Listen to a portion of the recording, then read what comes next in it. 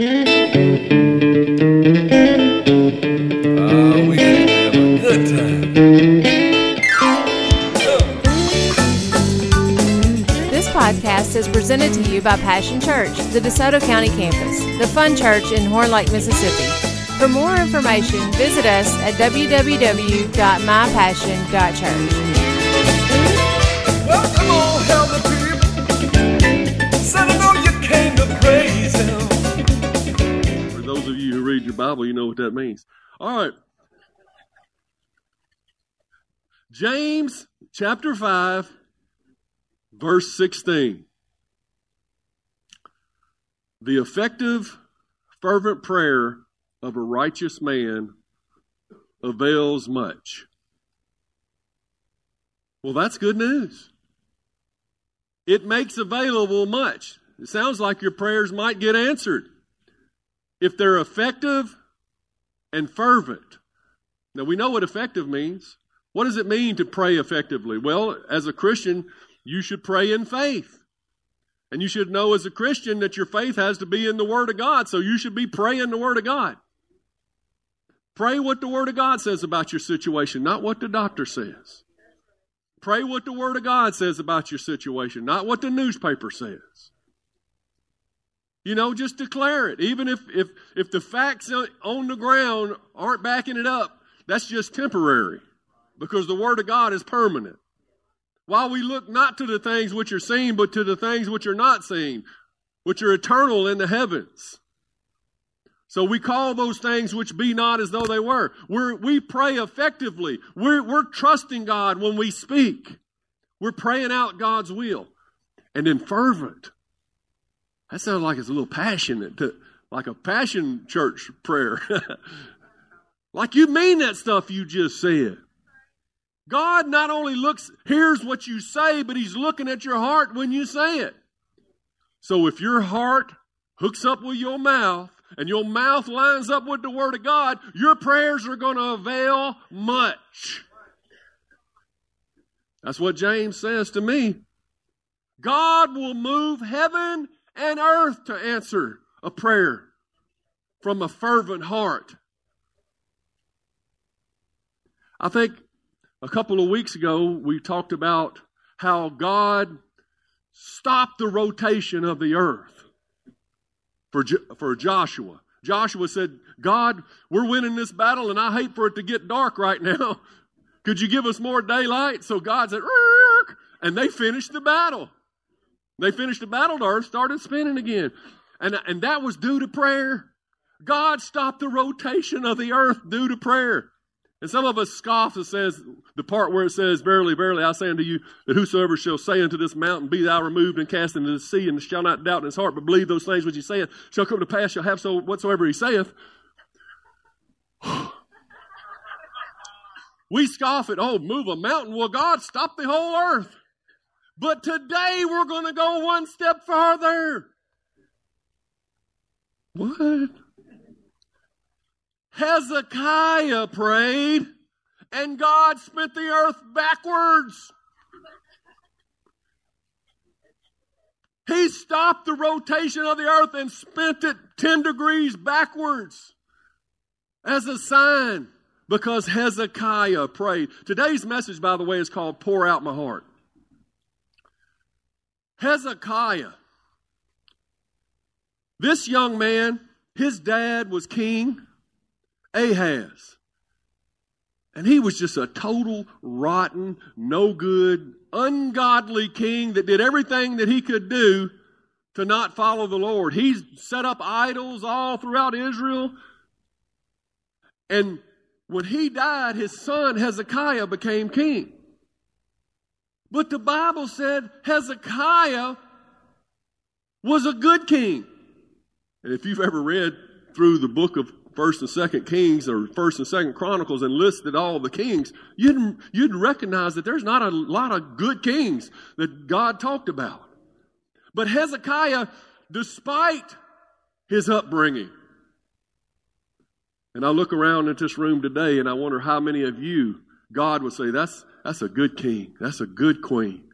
Despite your upbringing, Despite what his dad did, he turned around, like we said, those generational curses. And he began to serve the Lord. He tore down those idols and all those things. And he said, we're going to worship the Lord. He reinstated the temple worship. He put the priest back in the house. And he started doing and he was a man after God's own heart like David. He believed God, he served God, he worshiped God, and he prayed to God. There was one time where the Assyrians were there to destroy Jerusalem. Hundreds of thousands of them out there, and was trying to intimidate. And Hezekiah prayed to the Lord, and that night God killed 185,000 Assyrians. They woke up the next morning with a bunch of corpses all around them, and the rest of them got out of there. It's in the Bible. God answered Hezekiah's prayer. But along about that time, it says Hezekiah grew deathly ill.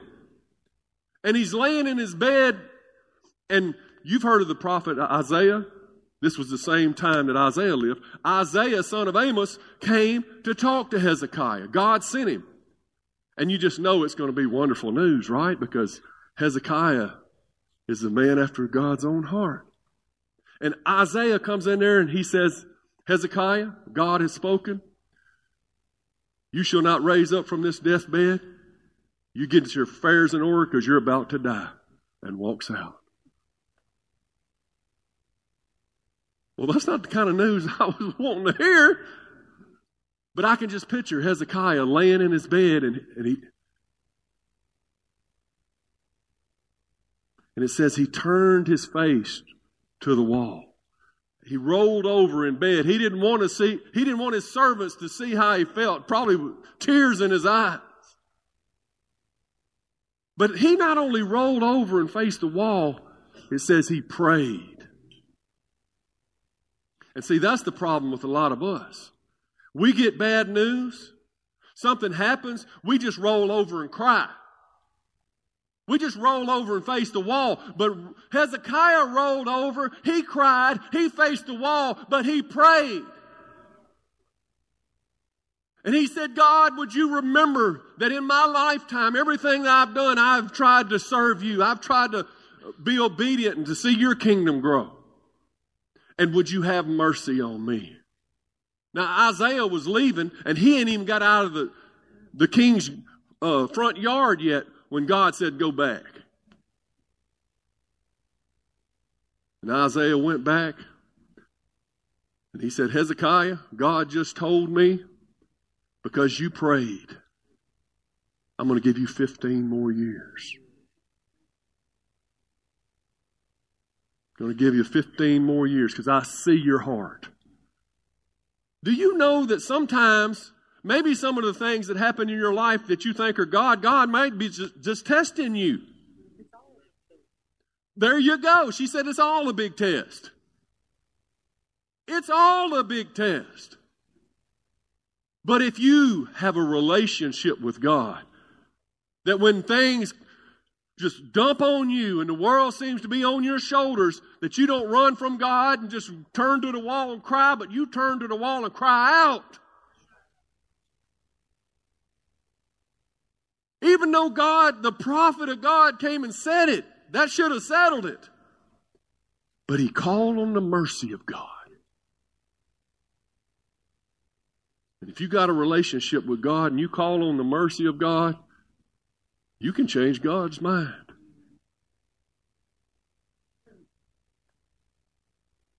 Moses did it. He was a friend of God.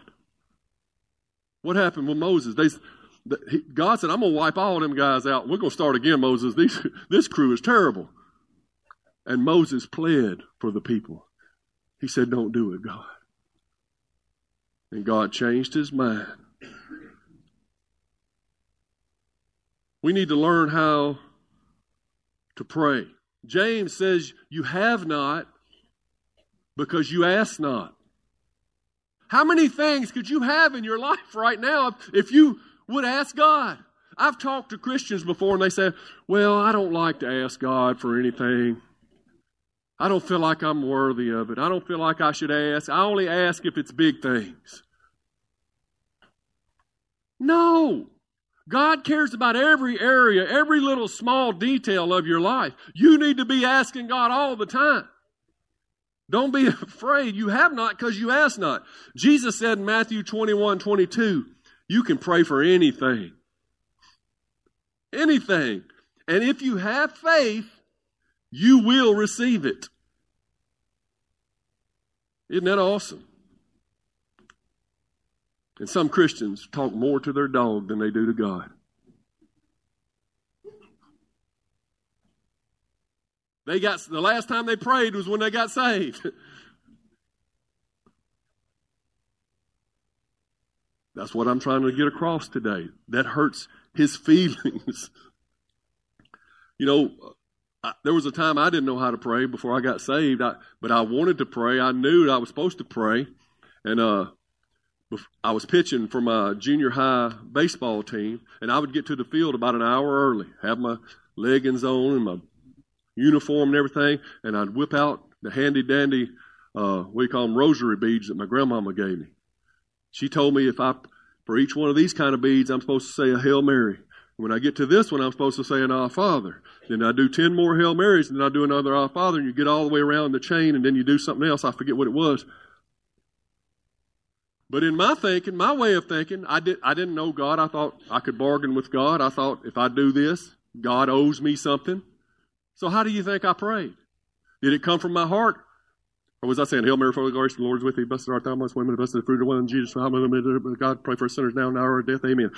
And finally got to an Our Father. Our Father, art in heaven, hallowed be thy name, thy kingdom come, will be done on earth, and I was just all the way around this thing. And when I got through, I thought, for sure God's with me now. And that's the way a lot of us pray. I mean, we think we're manipulating God. But God doesn't bargain. God responds to faith and God responds to relationship. The effectual and the fervent prayer of a righteous man avails much. Some of us just pray out of guilt or just because we can't think of anything else to do. We've tried everything we know in the natural. We've tried to fix the situation. We've spent all our money trying to fix the situation, spent all our time. We can't figure it out. I guess it's come to prayer. I guess we just want to pray. It's the very last thing that we do. And like she said, how do you think that makes God feel? Man, Matthew 6:7, Jesus says, when you pray, don't babble on and on as the Gentiles do. They think their prayers are answered merely by repeating their words again and again. Don't be like them, for your Father knows exactly what you need even before you ask Him. He knows what you need. He knows, but He just wants to hear you say it from a heart of relationship. In verse 9, but it says, pray like this. And then He gives us, Our Father which art in heaven, hallowed be thy name. So He gives us the Our Father. What, I thought you said don't pray that. I didn't say don't pray that. I didn't say don't pray the Our Father. I think the Our Father is a good prayer if we're all praying together or something we can join in. But don't pray it mindlessly and babble on and on like the Gentiles do, like the unbelievers, like the heathens. I believe that the Lord gave us the Our Father is more like an outline to prayer. You want to know how I pray the Our Father in the mornings? I use it as an outline to help me release what's in my heart. Our Father which art in heaven. And then I'll say, oh, that's cool. You're my dad. Not just my dad, but you're our dad. And you're in heaven. Awesome. Hallowed be thy name. Blessed be your name. Holy is your name. Jesus, the name above. And I'll get stirred up on this outline. And before it's over, I'm praying to ask God to forgive me so that I can forgive others and for what I need in my daily thing and lead me not into temptation and all those things. All those things need to be prayed out, but not just babbled out. You see the difference? If your heart is not connecting in the prayer, then you're really not praying. You're just babbling. People go to great lengths to appear to be intimate with God.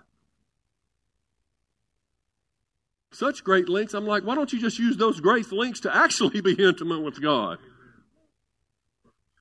John Bunyan, the author of a book called The Pilgrim's Progress, spent 12 years in prison because he refused to use the Book of Common Prayer in his church.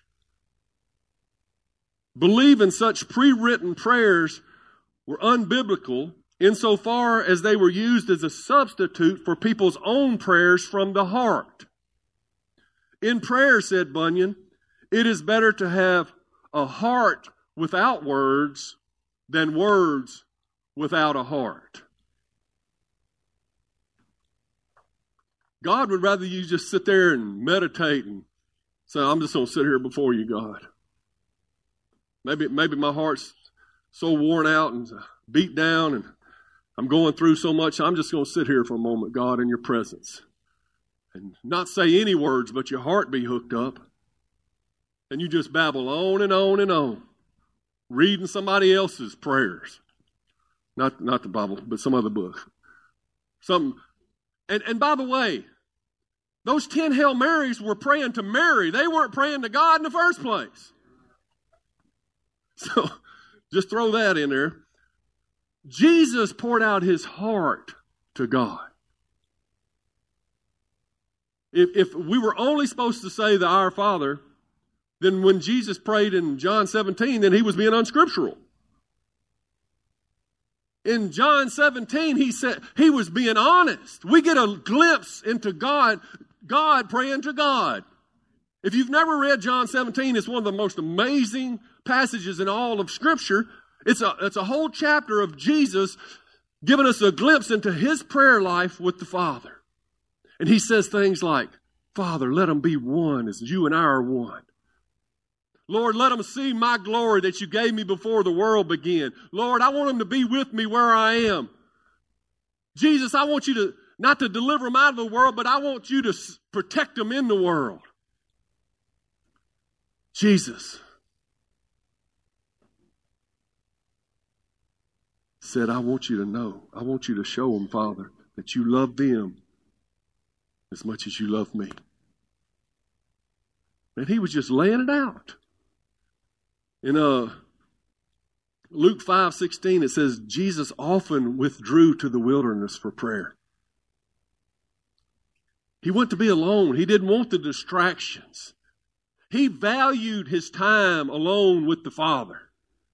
And Jesus tells us the same. He says, when you go into your prayer closet, when you pray, he assumes we are going to pray, right? What kind of relationship can you have with anybody without any communication, right?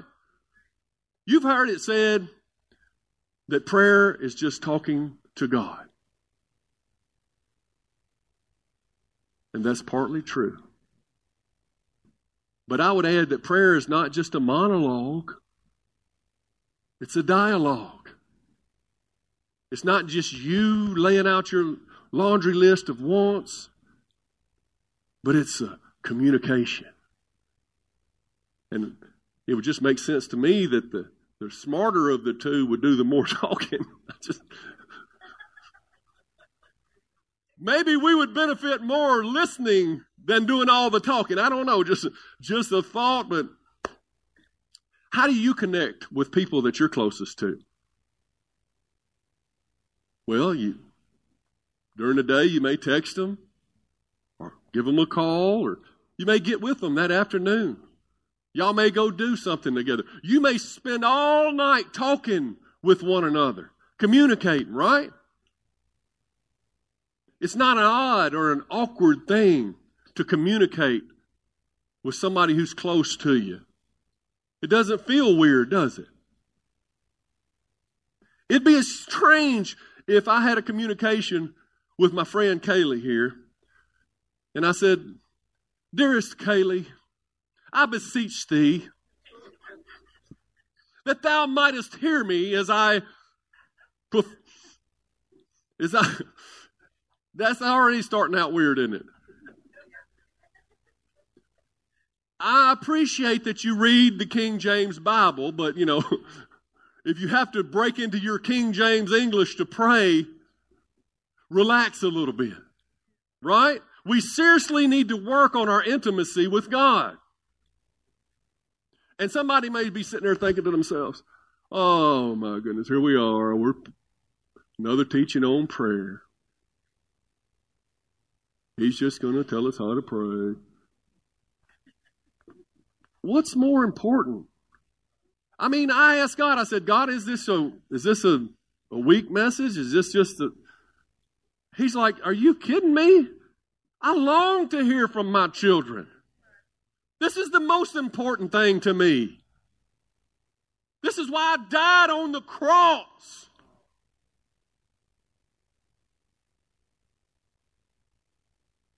So that we could come back into an intimate relationship. And there would be no separation between us. I didn't die on the cross for you to recite 10 Hail Marys to me. So that we could be one. As me and the Father are one. And I could show you that we love you the Father loves you as much as He loves me. That I want to be with you. And I love you. And prayer shouldn't be something that we used to do. Well, back when I got saved, me and God was really tight. You know, and for a couple of years there, I prayed all the time, but I just kind of backed off, you know. Well, what happens in a marriage when people stop talking? It ain't good, is it? Well, I had children and I just don't have time to pray anymore. Well, families have children and they begin to focus on the children and they lose their relationship as a husband and a wife if they're not careful. Prayer needs to be something that's part of your everyday life that you fight for, that you refuse to let go of, your intimacy with God. You know you have a constant inner dialogue anyway. Don't act like you don't. You know, when you're doing the laundry by yourself, you're in there talking to yourself, singing songs to yourself. Well, I just say, why don't we re-angle our conversation? Instead of being up here, why don't we angle it down to here where God lives on the inside of us? Instead of talking to yourself, why don't you talk to God within you? Is that a new thought to anybody? Or many people just say, well, God don't answer my prayers. Of course He does. He answers your prayers, but He's not like a magic wish machine. His answer may be no. His answer may be, hold on.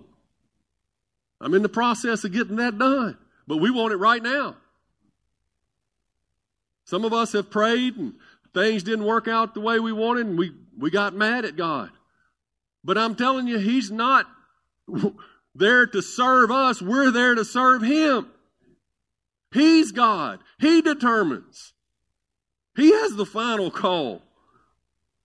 And the ultimate goal of prayer is not just to get.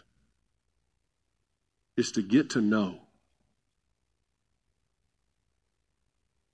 The ultimate prayer is not to get, but to get to know. And what we get to know is that He has our best interest at heart. And in all things that He works together for our good. And if we don't get it the way we want it, we're still going to get it the way He wants us to get it. And that's what's best for us.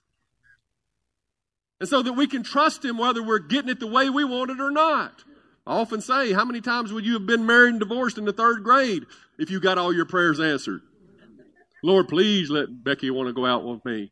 Lord, please, she's so pretty. Can I have her, Lord? I mean, let's be honest. We don't want all our prayers answered. We want somebody who's got a little more, I was going to say sense, but who has a little more foreknowledge, who sees yesterday, today, and tomorrow all the same, who's got a bigger vision than we do. He knows what we need better than we know what we need. What we learn is when we go to Him, we learn to pray according to His will. And begin to trust. 1 John 5:14 says we're confident that He hears us whenever we ask for anything that pleases Him. And since we know He hears us when we make our requests, we also know that He will give us what we ask for when we pray according to His will. And God even helps us pray.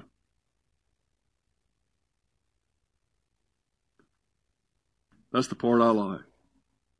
Romans 8:26 says, and the Holy Spirit helps us in our weaknesses. For example, we don't know what God wants us to pray for. An ambulance comes by. You're like, Lord bless them, whatever's going on there. But maybe God's like, I need an intercessor right now. I need somebody to really pray this out.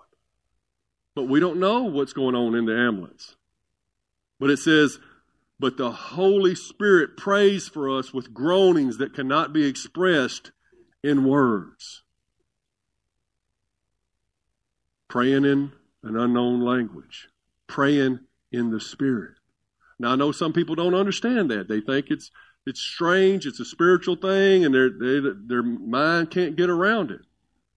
And some people say, but if you pray in an unknown language, aren't you supposed to have to interpret? Because that's what it says in 1 Corinthians 14. No, it says in 1 Corinthians 14, if you pray in an unknown language from the pulpit, in church, when you're preaching, then see, I want you to understand there's a difference in the gift of tongues and interpretation, which is a gift given for a certain time, for a certain thing, for a certain reason, and that God wants to be interpreted for everybody to hear. There's a difference in the gift of tongues and interpretation and the gift of your private prayer language. So when you hear people praying in an unknown tongue or whatever, they don't have to interpret their prayer for you or for anybody else. They're praying in the Spirit. Doesn't it say right here that the Holy Spirit prays for us with groanings that cannot be expressed in words? There's a difference. 1 Corinthians 14:15 says, well then, what shall I do? I will pray in the Spirit and I will pray in words. I understand. So if that weren't true, if what I'm saying is not true, why would you pray in the Spirit and then pray in words that you understand? The first prayer in the Spirit must be in words that you can not understand. It must bypass your head and be directly from your heart, words that the Holy Spirit gives you. You have to provide the utterance, you have to say it, but it's the Holy Spirit providing the words, right? Some of you know what I'm talking about. Some of you are saying, I wish he wouldn't talk about these things. And you can go on and wish that we'd be a carnal church as much as you want, but the truth is we're going to follow the Bible. I will pray in the Spirit, and I will also pray in words that I understand. I will sing in the Spirit, and I will also sing in words I understand. See, I'll do both. And you will never be able to pray without ceasing without the supplication of the Holy Spirit. 1 Thessalonians 5:16, it says pray without ceasing, 17, right? And I used to try that. Before I got filled with the Holy Spirit and got my private prayer language, I would be driving to work and I'd say, Lord, thank you for today. Thank you for my family. Thank you for, this is the things that I need. Lord, help so-and-so. And about 6 minutes later, I'd be out of things to say.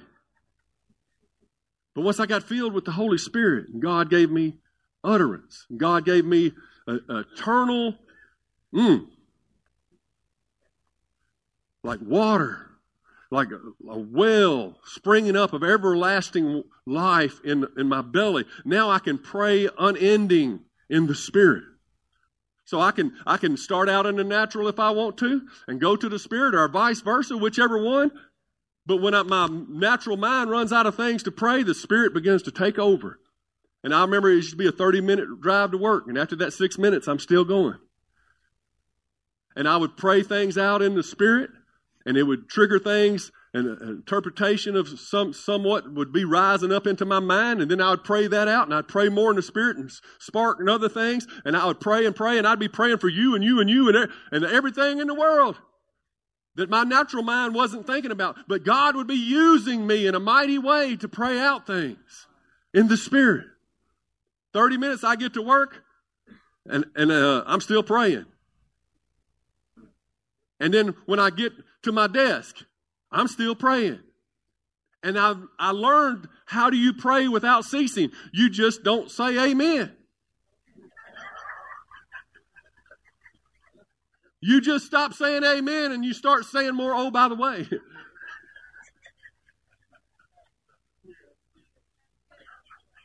Really. Some of us say amen, and I'm going to talk to you again when it's supper time, you know. God is good, God is great. Let us thank him for this plate. Whatever we say. Amen. But don't say amen unless you're... Amen isn't the end of the prayer. That just means so be what you just said. Amen. Continue on. Amen. Continue on. You just keep praying. 1 Thessalonians 5:16 says, always be joyful. Well, how do you... That's not possible either. You can't pray without ceasing, and you can't always be joyful. Or can you? Isn't in the presence of God fullness of joy?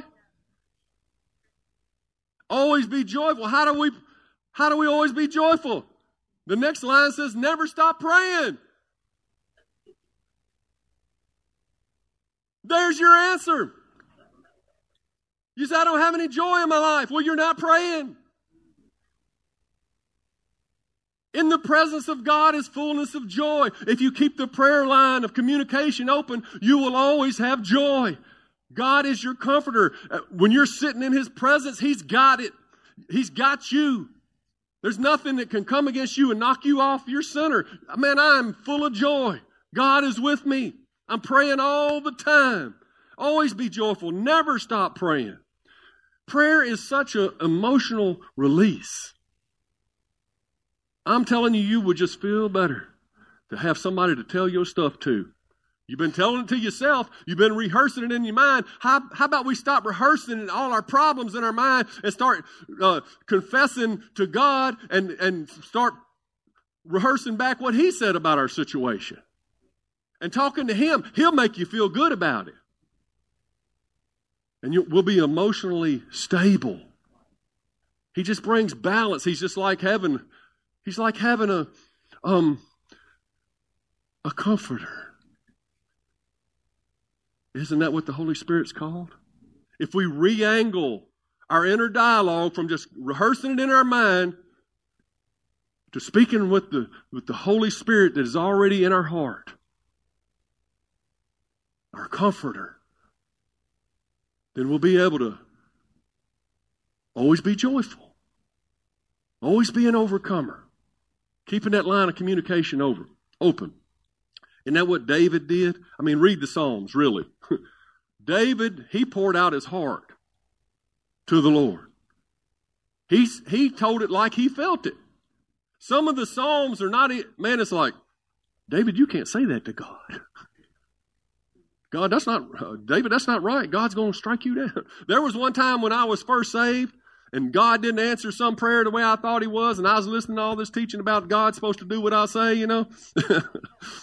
And he didn't answer and I yelled at God. I was in my car alone. I beat on the steering wheel, and I let God know how I feel, and he didn't strike me down or nothing. He's big enough to handle it. He knew I was just a little whiny baby.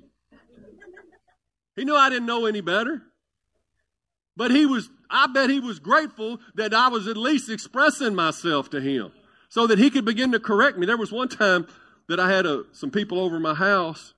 This was a little bit after that. I should have known better, but I was trying to be cavalier, you know. They asked me to pray over the food, and I was going to show them how much I knew God because me and God was so tight, you know. I said, Dad, I guess you know my friends here. And I started out my prayer like that, and people, they had their eyes closed now. I've often regretted saying that. But look, you'll learn to be respectful, for after all, he is God, right? You'll learn how to be respectful to God and not be too nonchalant or be too angry. Even today, sometimes I get up here praying when y'all are not here, and I hope nobody's looking back at the old videos, but because of the security camera. But I get a little emotional. And I express myself, but when I raise my voice and stuff, I always go back and say, God, I hope you understand. I wasn't getting mad at you. I was just getting mad, But isn't that what you do when you're close to someone? You can express yourself. You just make sure that you just don't cross the line. And if you do, you say you're sorry. But I can be real with God. Can you? You can. You can. If you're not being real with God right now in your own prayer life, I bequest and beseech you.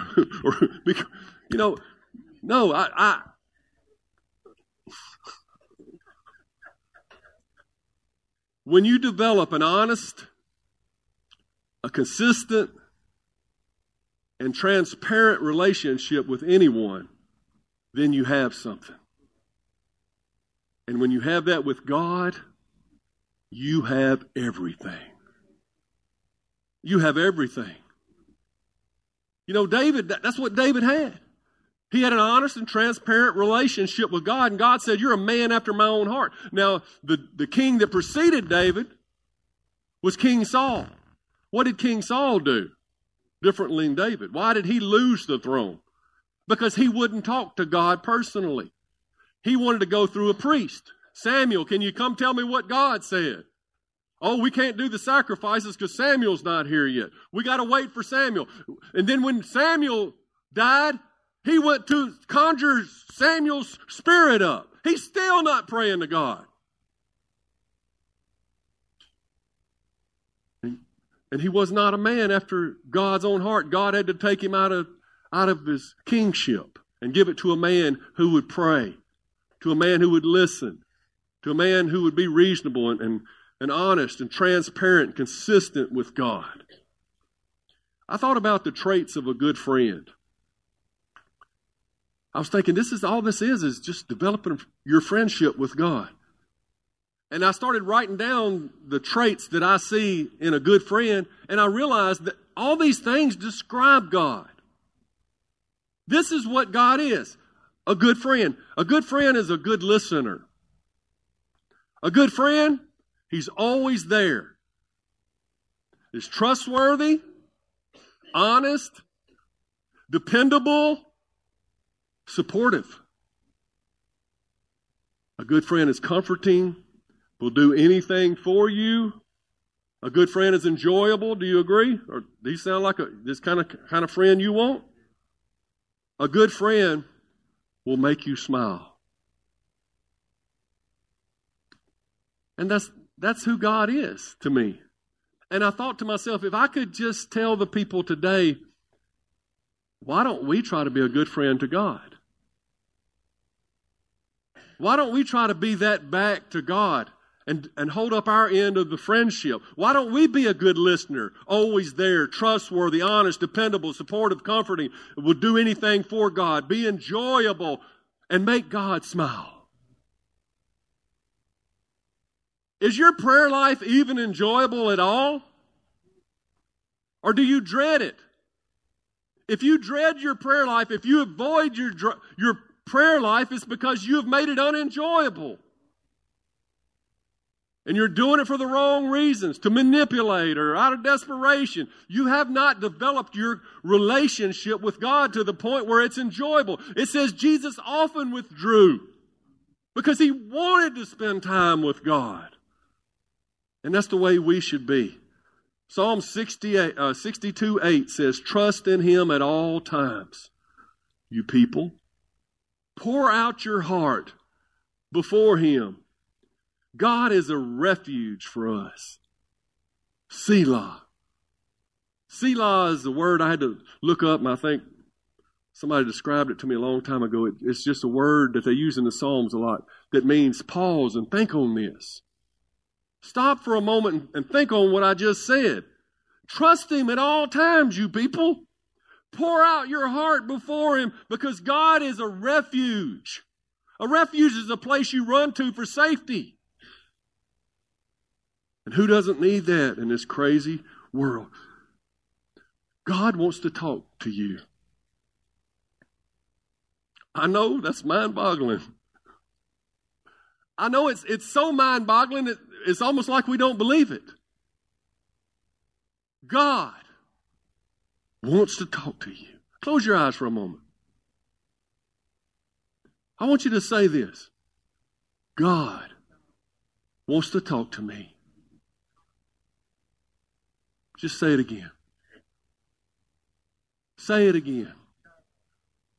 Say it again. Say it and say it. I want you to say it all week. I want you to say it all week until it becomes a reality in your heart. God wants to talk to you.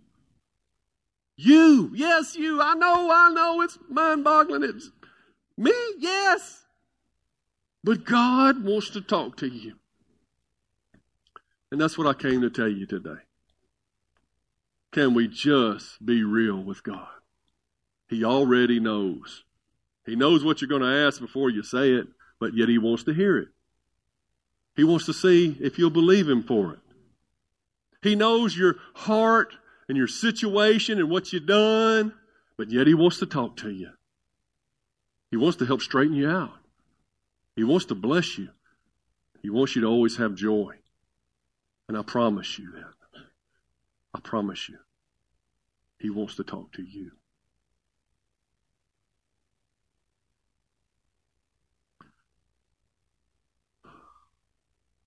I'm going to give you the gospel message real quick. There's power in the gospel. Paul said, I'm not ashamed of the gospel, for it is the power of God unto salvation to all that believe. There's power in the gospel. And the gospel is simply this, that we've all sinned and fallen short of the glorious standards of God. There's none righteous, no, not one. None of us.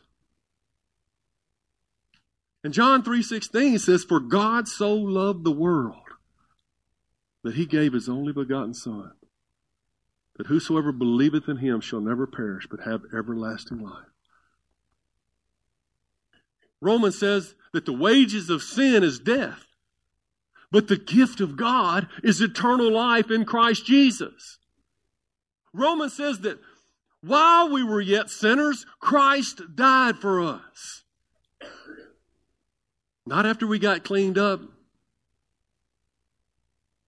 but while we were yet sinners. Because He wants to talk to you. He wants to call you my child. He wants to heal your boo-boos. He wants you to see the truth so that you can begin to get set free. He was on that cross, receiving those insults, feeling your pain,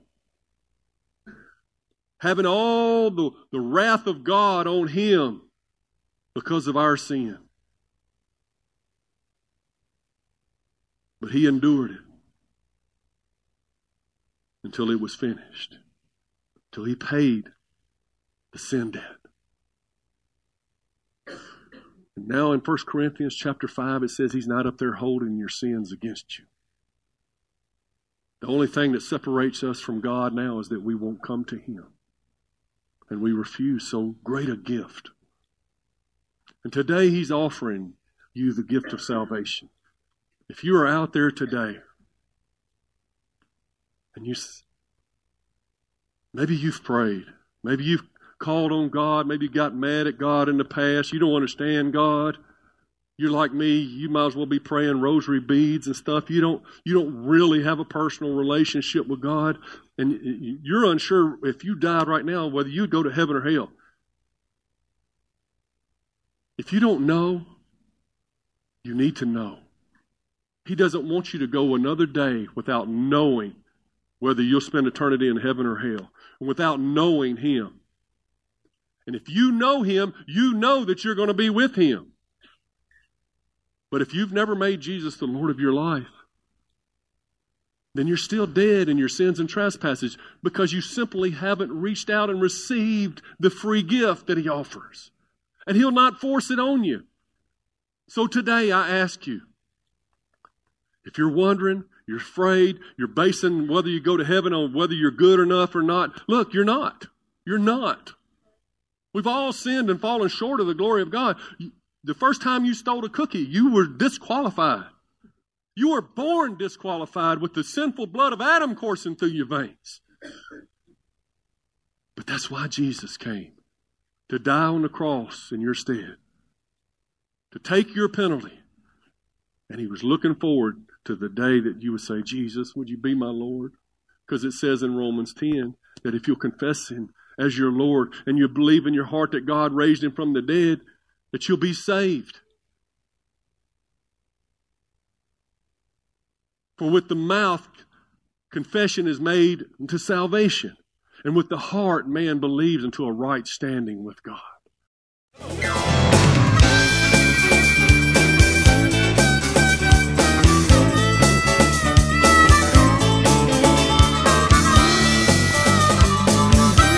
Thanks for listening to the podcast today. We hope you enjoyed it and that it inspires you to live out God's Word. For more information, visit us at www.mypassion.church.